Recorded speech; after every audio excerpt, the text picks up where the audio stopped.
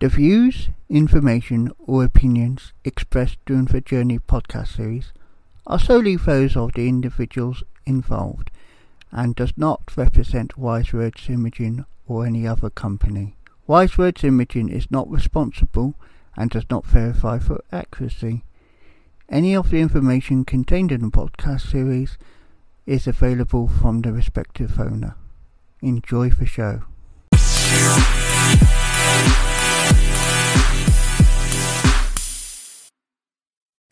Some say he's a technical whiz.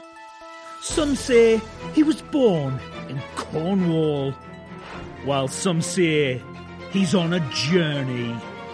It's The Journey. And here's your host, David Hackett. Joining me today on The Journey is Augustus Fee. Augustus Fee was born in 92 and he was born in Watts, California, to Los Angeles native parents. But this was in the midst of the 92 Watts riots. And if you want to know what that is, that's easily searchable on all search engines. So he was sent to live with his uncle in Rome, Italy, and he's here to tell us his journey. Welcome, Augustus. Tell us your story. Hey, how's it going? I'm good. That's good. As said, born in Watts, born in the Watts riots. They call it the LA riots.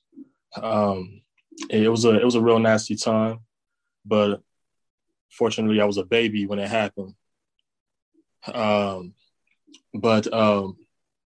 Grew up.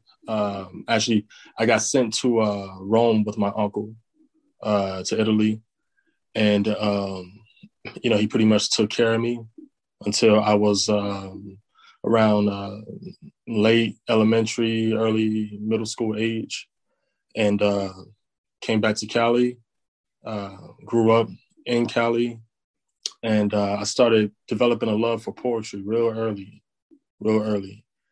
And where I'm from, it was called rap, rhythm and poetry. Yeah. But of course, I evolved and I went to higher levels of poetry with that. But I ended up going to Bible school, long story short. And it was all because I asked for wisdom when I was in middle school, about to get into a high school. And one of my mentors asked me, he said, "Hey, do you want to be wise?" And I said, yeah, sure. He said, all right, well, there's a chapter of Proverbs for every day of the month. Read a chapter every day and you'll be wise. So that's exactly what I did. And one day it was one chapter. One day it will be 5 chapters. Before I know, I'm reading the whole book every day. Yeah. And I learned about the life of Solomon. I asked for wisdom like Solomon. Long story short, I get older. I go to Bible school. I start helping people, start speaking at poetry lounges, start helping people with the poetry. And I come back home once again and I'm writing books. So you was inspired from a really young age, would you say? Yeah. So it says in your bio, what you sent me, it said 7 years you taught poetry and spirituality to fellow students and students labor in schools in the Los Angeles area. I've got the notes in front of me, so that's why I'm looking down at the screen. So did that make a difference to you as a person doing it as a young person? Did you feel connected to do it as a young person, to do it that young? Well, it most definitely did.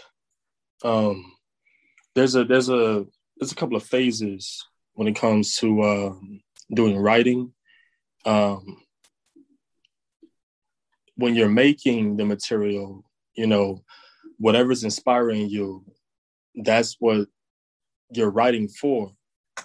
But once you get it on paper and you start memorizing it and you start getting ready to perform it, you kind of forget that you're actually writing this to help people, that you wrote this for the whole purpose of helping people.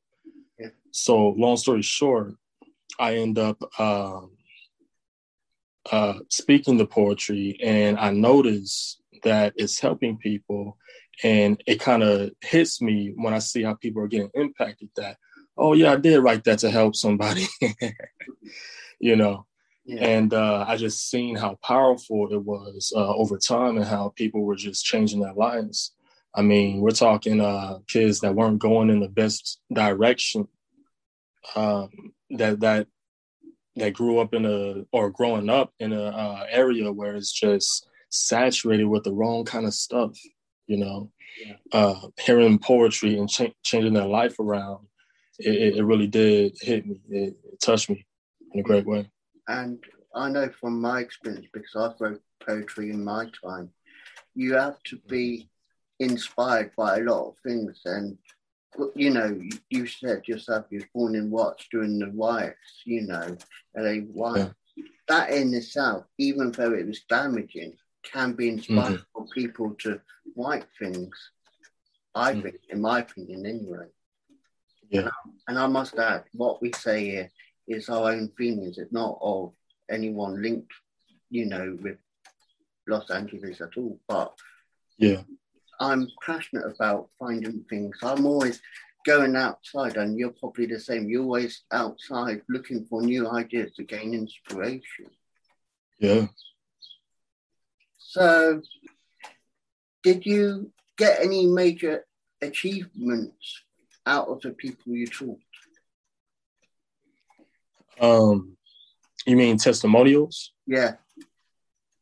Yeah. That have come to you like 10 years later and said, thanks to you, I'm now this, for example. You know, I've achieved this, I've achieved that because of you inspiring me. Yeah, most definitely. There's been some cases where it's been desirable, and then some it's been a roller coaster, but the end result, of course, desirable.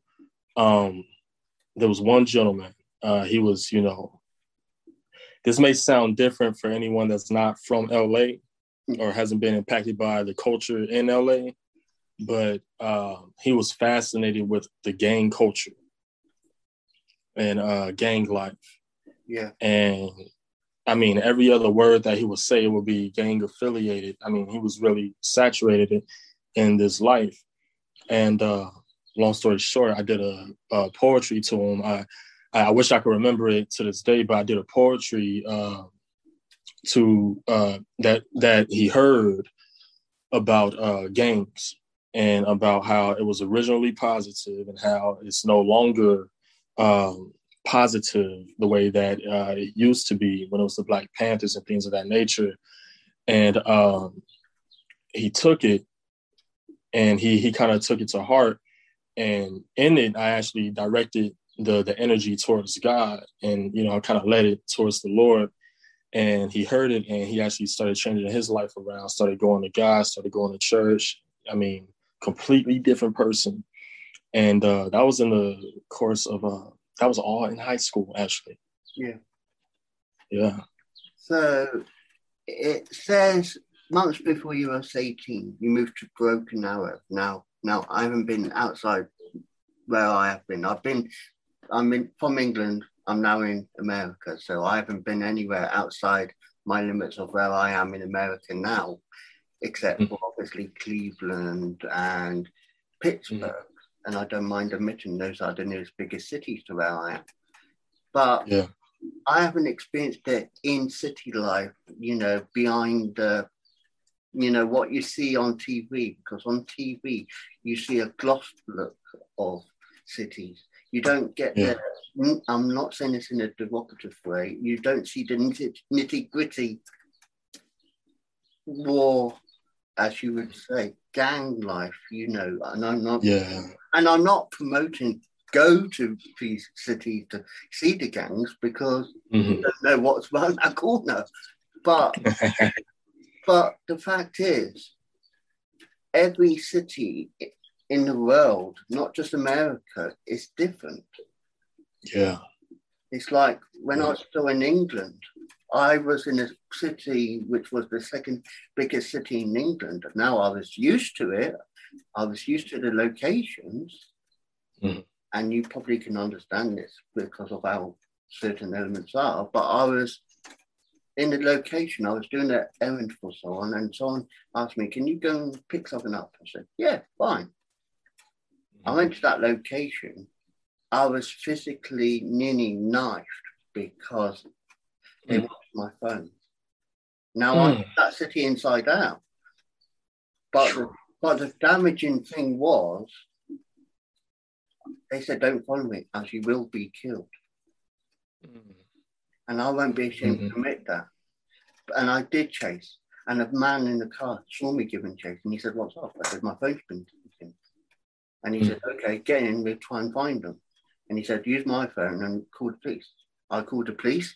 The police came along, and I'm not saying it's being racist. I'm not racist in any way. Yeah. They said to me, "Okay, can you see anyone in the area which matches the description of who took your phone?" And do you know why he said that? And do you know why they said that? Because I was in a cultured area which was not my skin color. Right. And the person who took my phone was the same skin color of me.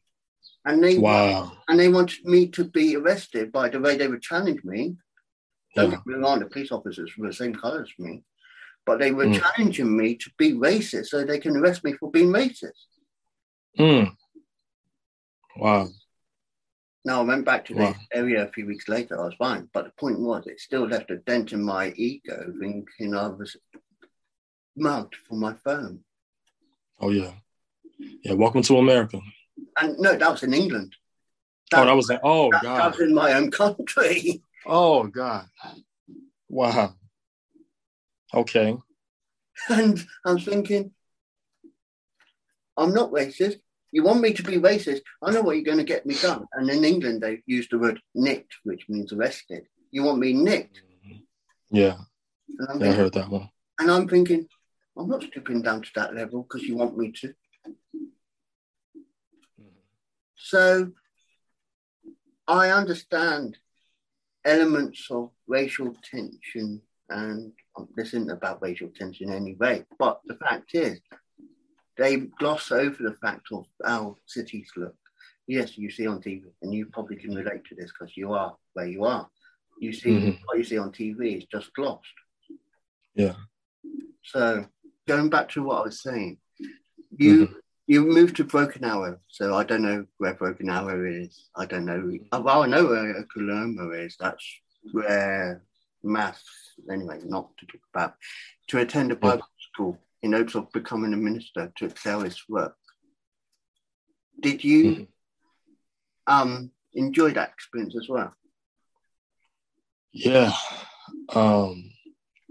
Considering where I come from and, you know, how I came up, not how I was raised, I'm thankful for how I was raised, but how I came up, the environment, it was like heaven.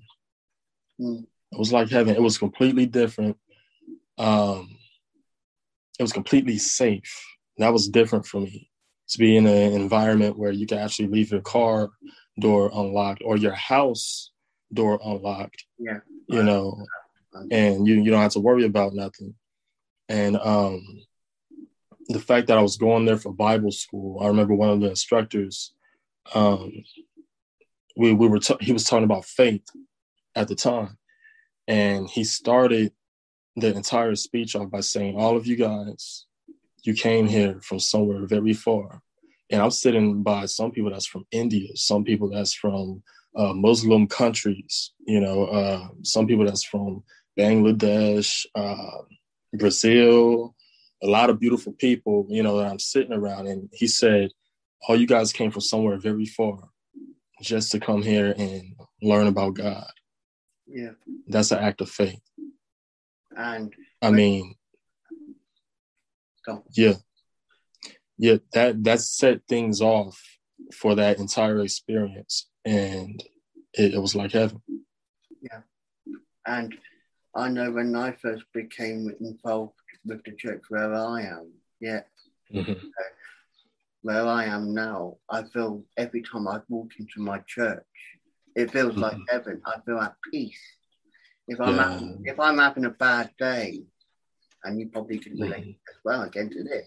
If you're having a bad day, Mm-hmm. you go to pray to the Lord, or you go to the church. You feel at Mm-hmm. peace. Yeah. Yeah. So it goes on to say, someone in inverted commas had different plans for you.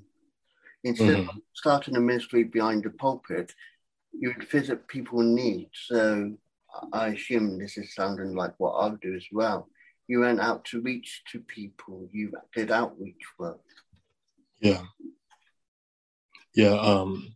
Outreach work, um, giving to the poor, a lot of giving to the poor.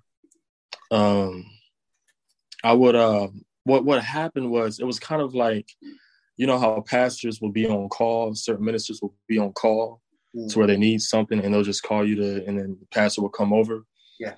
Well, people will call me to come over and to pray for them and to, give them advice, things of that nature. And, I grew up in a technically a pastor home, a youth pastor home, right?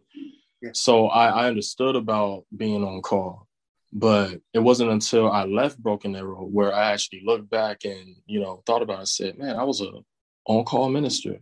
And it's always good to be on call because you're always there for when people need that comfort, that support. Yeah. Yeah. I know I'm not a pastor myself, or, I do things for my church, but I'm not, ordained or anything, but I'm there, I do things on social media. I outreach to people who reach out to me. Sometimes I get told off for outreaching too much, and I get told, why don't I have time for myself? So I try, and this is why I do the Journey podcast, because every journey is a possibility. Every journey, yes, sir. Every journey is worth listening to. Yeah. And that's why I reach out, because I want to outreach by letting people know there's different ways of life, like talking to you today, talking about yours. Yeah. Could be talking to someone next week who could have a different journey than yours. Yeah. But it all collates together because it makes one bigger journey. It's one big jigsaw for me. That's right. That's right. And if you look at it in the eyes of the Lord, the bigger picture is the Lord. Mm-hmm. And I'm not preaching on the podcast, and YouTube, because I know some people will easily report it, and I don't want that. So, but and you know how people are quick to condemn. Yeah, very sad. And so it says you could do to help, mostly advice, and it then goes on to saying time went by, you started to notice that people gained results. So that inspired you to write again. So you going out to, for example, myself, David, going out to Tom down the road, or Jean, who lives 2 blocks down the road, down. Mm-hmm. You gained inspiration. So what inspired you to pick up the pen again and start writing again? All right. So, man, I kind of had to put myself in my shoes at that time. Good, because I know it's about remembering. I'm saying, and I'm still thinking, what did I do today? Yeah, but I believe what happened. I think this happened. This was based on a girl. Yeah, this was based on a girl. So it was a high school sweetheart that I started reuniting with, and she was still in Cali. we were still, talking, just checking up on each other. And what happened, I wrote a poem to her and I couldn't see her at the time. So what I did was I went to a poetry club that I usually would give my poetry at. And I wrote the poetry to her at the club. Then I sent her the video and, a gift and all that, things of that nature, kind of dolled it up. And I noticed how the crowd responded to the poem. They were really digging it. So what I did was I said, all right, let me write her another one. And so time went by. And of course, we, parted our ways again, as most American couples do. And I kept doing poetry. I kept doing it. And I kept going to that club. And I kept writing. And what happened was the Lord brought me back to my roots, the roots of wisdom. And I started doing Proverbs. And I noticed that Proverbs were a little more powerful than verses of a rhyme, so to speak. Because the whole essence of a proverb is for you to take the gem and to actually apply it to your life, to actually change your life. Whereas a rhyme is really more so emotional based and it's meant to move you emotionally. So I ended up writing my own proverbs. And before I know it, I end up basing books on these proverbs. And that's still what I do to this day. And I'm like I said, I'm still reading your notes, what you sent me. So it says you featured at every open mic poetry venue you could find. Into the states of Oklahoma was no longer a task to you. So yeah, I don't know how big Oklahoma is in comparison to where I am. I can imagine it's a lot bigger than where I am. So you went to every town, every little city, every little corner, I can imagine. Yeah. As a part of writing, you got to kind of beef some things up. So it's not like I went to every slum and every hood and every ranch in Oklahoma and things of that nature. No, but I did.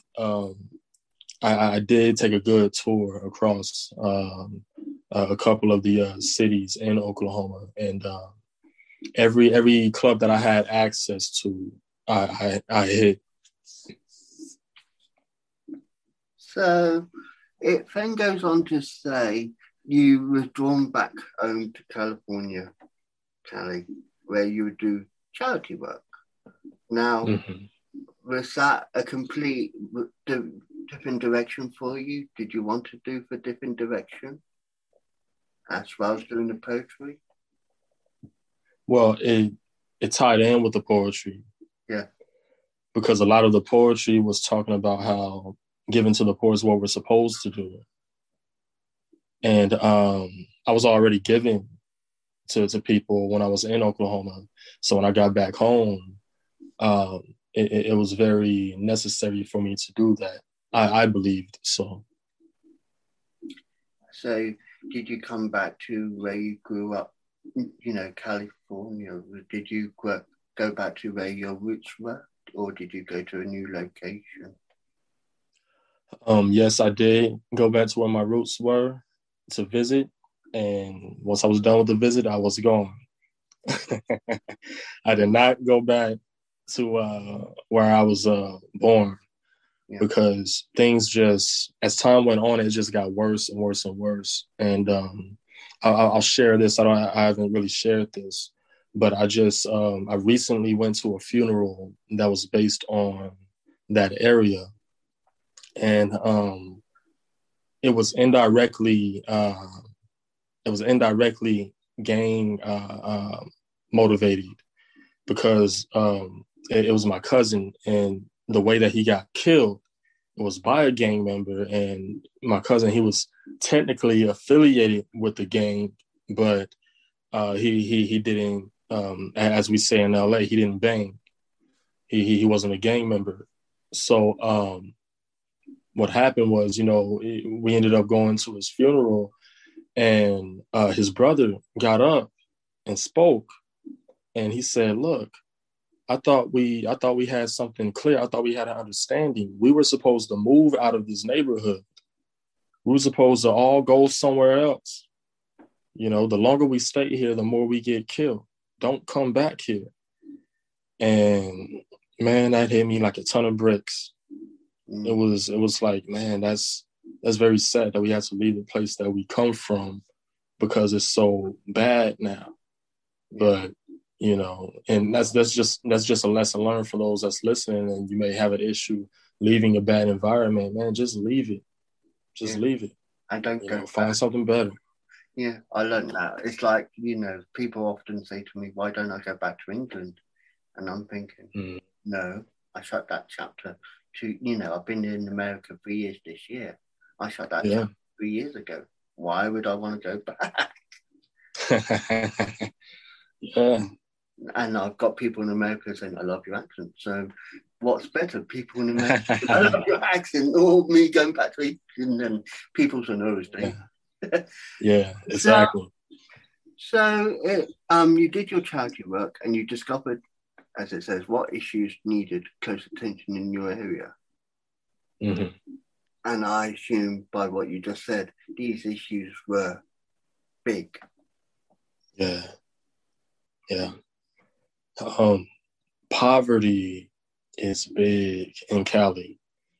When you grow up there and you have good parents, you always have clothes on your back, you always have food in your mouth. You don't necessarily know that you're poor as a kid, You drive by homeless people in tents. You don't really realize that this is something that's a problem. You know it's bad, but you don't realize that it's something that urgently needs to be dealt with. Yeah. I mean, like, you don't understand that this is one of the most impoverished but most richest areas in America. You don't think of that stuff when you're a kid. But of course, once I got older and I came back and I started doing the same charity work, it started to hit me. Man, there's a lot of poverty, but not just poverty, unnecessary poverty. Yeah. I can see we just came out of a depression or a hit or a pandemic, maybe. This is long before the pandemic. And we have streets, blocks, squares of blocks of just poverty. And man, I could go deeper into, why I believe that's so, but I noticed that was a problem. And, I just wanted to, if I could just make a dent, I wanted to do something. Make that imprint and make that difference. Yeah. And like I said, you don't see that on TV. You see the glossy look. You don't see behind the glossy look. Yeah. And I think that's where people underestimate, thinking, yeah, that's where the money is. It's not always the case. And like you said, look behind the gloss, look behind the cameras, look behind the major streets. There is poverty. Yeah. And it's rather upsetting. And, I've seen videos on YouTube, and I've seen pictures. It's not, that's why I talk about it in a passionate way. Yeah. Because it's not all glitz and glam as people make out. Yeah. So, and when you realise in it, it's not just where in your area, it's nationwide, and I said even worldwide. So, but in the case of the podcast and YouTube, we will say nationwide. You realised it wasn't just where you were. You realised it was nation. That must have been upsetting for you to realise that. Yeah. It hit me like a ton of bricks once more. It showed me that there has to be an answer to this. With all the intelligent people in power, there has to be something that could be done, like a solution that's on the table, but somebody's dragging their feet on this. Yeah. You know, it became a little obvious. Someone's making money off of these folks being poor. And just to, you know, I have studies on this, but just to briefly hit the hammer on the nail, it all goes back to drugs. You know, everyone that's homeless, in most cases, they're hooked on some kind of drug. Their drug could be hard narcotics. Their drug could be gambling. Their drug could be a certain spouse that they won't leave and that they won't leave alone. But this person just keeps taking everything from them. You know, everyone that has some form of poverty or homelessness, it goes back to drugs. Yeah. And wherever you go, like I said, in America, UK, most places, drugs is a major fact in today's society. Yeah. Not for everyone, yeah. but for the people, like you said, who are on that, and I think they use the word here, breadline, where they can't afford certain things because that's how they think they can make money, by having these things and thinking it will go away. It's not the case. It's not the case of going away. It hasn't gone away. Yeah. Like I've said, I'm 37 this year. I don't know how many presidents have been in America since I've been born, or how many prime ministers in England have been in England since I've been born. But major leaders don't change anything. You know, they say we promise. Where's that promise? Nothing's been changed to do that promise. Yeah. Now, you as a person, you said you want to make that imprint. You're making that promise because the Lord has made you wise to it, to make you strong. Mm-hmm. So that's you keeping a promise. Right. And I appreciate that. That's good. That's fine. No problem. And I see that. I mean, I can recognize that. And I hope my followers, my listeners, my watchers of this podcast realize you are one of our many people in America, but you're making that difference because you want to make that difference. And Praise God, man. And I wish there was more people like that. Yeah.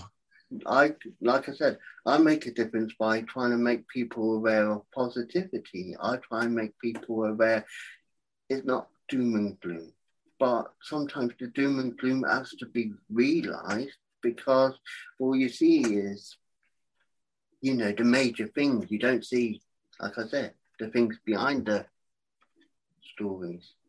You just see the bold, don't see the small print.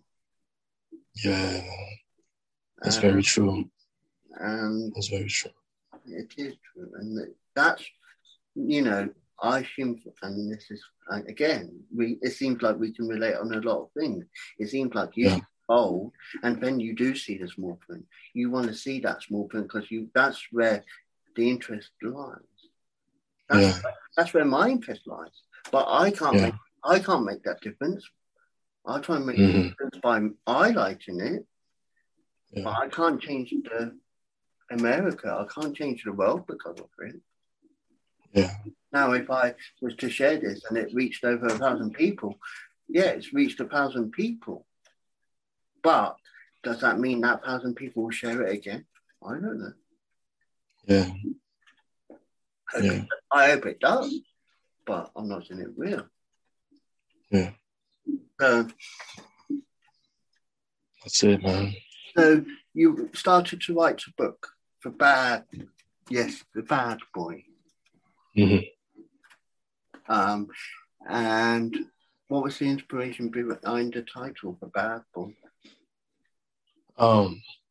So I noticed action movies they never went out of style, so to speak. But around this time, there were certain actors that was raising the bar for action movies, and how it goes in Hollywood. There's certain people that comes in and they just raise the bar. When Bruce Lee came in, he raised the bar for fighting scenes. Yeah. Now after Bruce, you can't have a fighting scene that isn't coordinated by a real martial artist, and around this time you had people like Jason Statham, The Rock, Daniel Craig, even Tony Jaa was putting in work. I mean, all these great martial artists and action movie actors, they were just putting the movies out, bit by bit. And I said, man, this is really affecting this society. Is really affecting how men carry themselves. And I noticed that the men would actually try to emulate the guys that they see in the movies. So they'll treat women the way that they see in the movie. And I said, man, you know what? This is all coming from the stigma of these movies. I would hear stories, and in some cases it was mild, but some cases it kind of got out of hand where guys were putting hands on their woman, and it would lead to domestic violence. And I said, you know what? This has to be dealt with.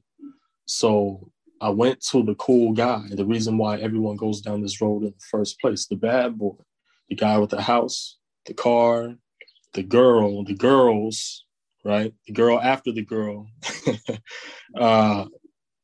And I noticed also that the girls was actually looking for that guy as well. So you'll have a girl with a good head on her shoulders, supposedly. A very attractive young lady has her whole life ahead of her, and she'll pass up this guy that's perfect for her. There'll be two peas in a two peas in a pot or two peas in a pod? That saying. Yeah. They'll be perfect for each other, and she'll pass up the perfect guy for the bad boy. And I said, man, you know what? I got to do a series on this. I have to deal with this. And by the wisdom of God, I was led to do it, and I was empowered to do so.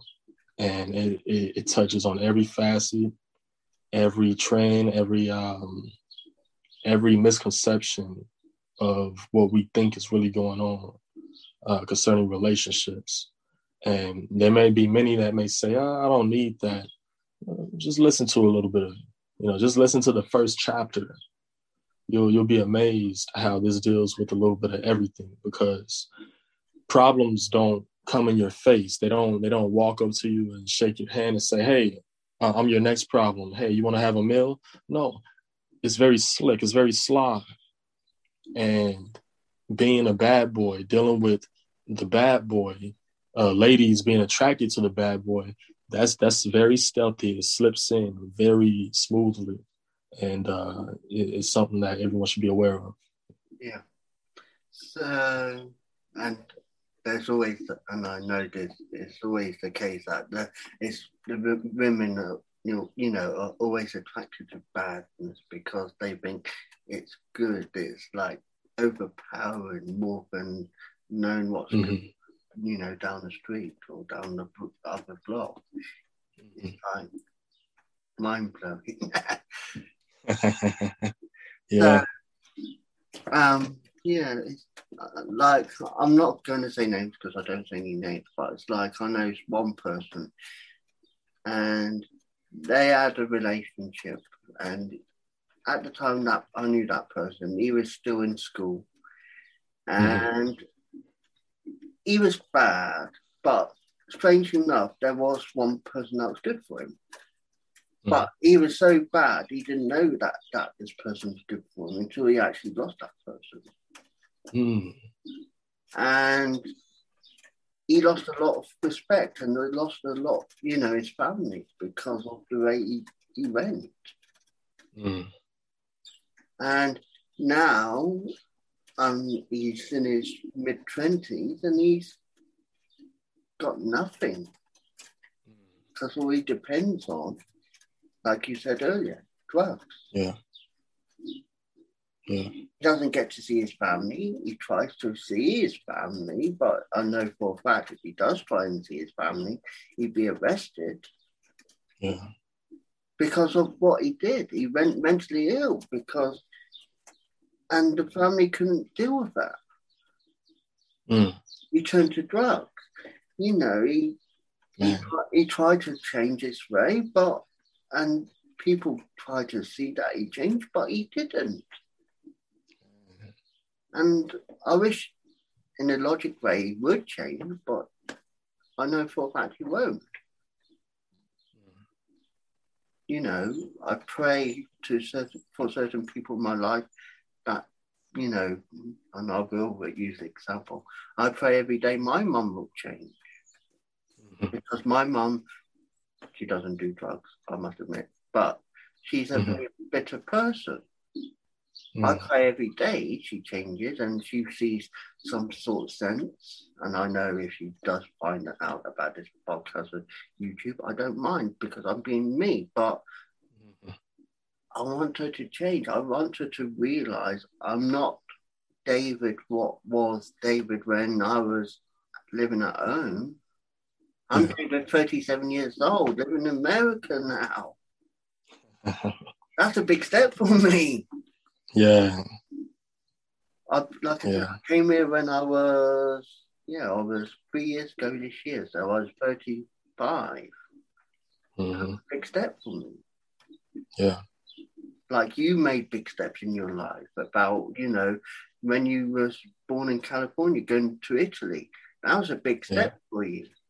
You didn't know what to expect in Italy. Yeah. Anyway, so you're now running an organisation based on dealing with common issues through literature, and you feature on I'm trying to read this on well-known book sites, which and I'll ask you to send me the links by email. So you're on well-known book sites like Barnes and Nobles, Amazon, Audible, iTunes, etc. And you've given full access to a full library on your website. And your claim, and it says in the bio, this is how it's written, that your claiming will soon be in the thousands. Yes. So is that your next target, your next ambition, your next vision? Yes, indeed. I'm not gonna lie, the thousands mark, it might be a lifelong vision. Yeah. You know, the thousands mark. Man, I would like to be in the thousands mark in the next 5 years. I mean, that would just, to be able to tell people whatever subject you want to get help on is there. But I'm working very rigorously on that. And all of the other sites I'm on there. Everything right now is on my wisdom library, though. That's augustusvon.com, my wisdom library on there. And it is going to be in the thousands. There's going to be a lot of free stuff. I'm working on a free audiobook right now. It's going to be called Scrolls of Wisdom. And it's going to be a collection of all of my I won't say random topics, various topics that some people, they conceptualize, some people that may not even think much on, but it'll be something that you could take and you could run with. Yeah. But there'll be much more works like that, a lot of free stuff that's coming out. That is good because, again, doing stuff for free is good because, you know, apps and books cost. Yeah. And where you're reaching out, you're allowing it so people can access it for free because it's about doing it for free. You know, you don't get given X, Y, or Z, or as they call it in America, about money. You don't get given the money by the law to say, I'm giving you $100. Don't give that by doing this. You do it because you're passionate about the subject. Yeah. Now, yes, indeed. Now you could say, yes, it takes me time. I could easily ask for money, but I can see that. But I can see that's beyond you. I can see you don't want to be saying, I want to charge people for gaining out spiritually by looking at what I write. Yeah. Because that is, as you said, Scrolls of Wisdom is about spiritual reading, and I can see that. Yeah. And yes, indeed. And if it's available for free, grab it. Yeah. Not everything is for free, but if it's for free, grab it. Carpe diem, seize the day. Yeah. Yes, indeed. So, yes, indeed. One may not be superstitious, but considering, and I like how it ends on this bio, Augustus was born on the same day that the Caesar Augustus died. So, you think that was why he was called Augustus? Man, I honestly believe so. Yeah, I honestly believe so. Because Caesar Augustus, the fact that he was called the August one, the reverend one, or reverenced one, and his name was based after the month of August, and the fact that he died in August, that was very big for him. And the fact that I was born on the exact day that he died, I think that me being having that name, I think that was very important, just as a mark, to leave a mark.